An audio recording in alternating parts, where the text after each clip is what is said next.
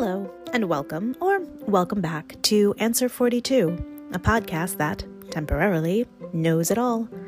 In this, my 42nd year of being alive, I've decided to harness all of the innate wisdom that I must now possess, albeit temporarily, and take stock of everything that I now know. Today is day 284 of this project. Today is also the 20th of June, and that means today you continue to harness your wisdom on ritual. In other words, how do you make it intentional and fancy? But that's not the actual question, is it? It's not about the how.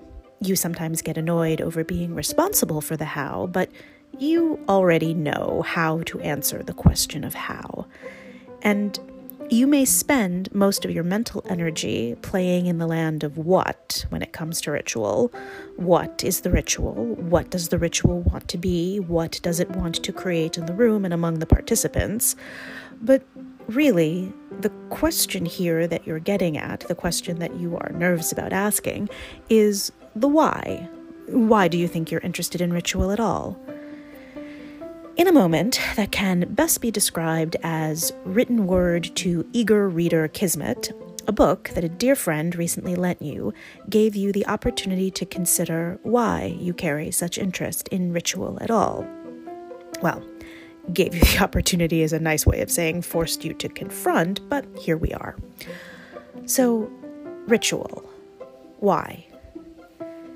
Is it because you spend most of your time living in two spheres, theater and pedagogy, that are both rooted in various rituals, so you are constantly considering ritual and therefore ritual has become important to you?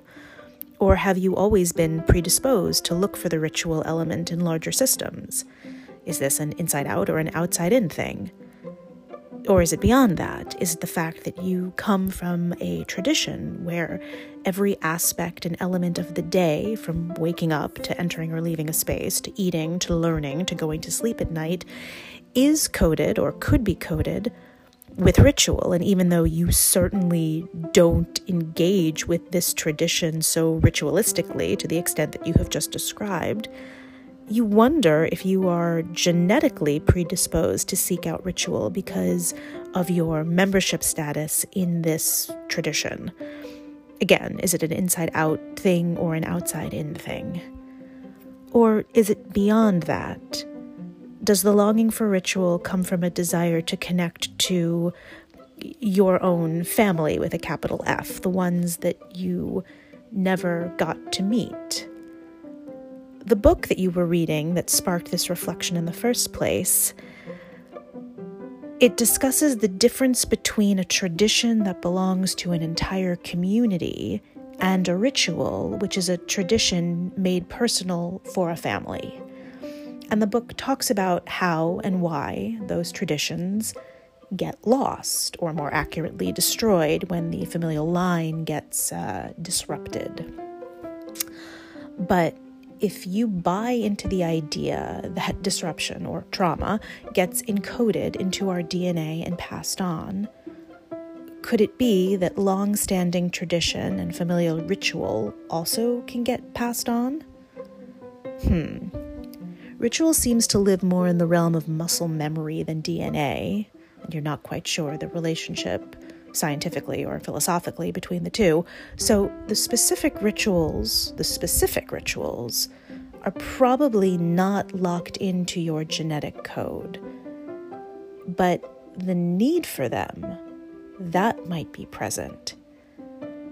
And that need for ritual, without a ritual specific enough to satisfy it, might be the why, explaining your investment in the subject in the first place. Tomorrow is the 21st, where you continue to harness your wisdom on money, maybe. In other words, what is there to say? And there might not be anything else to say, so maybe you will come up with a whole new topic. But in either event, thank you for witnessing my 42nd year. Bye now.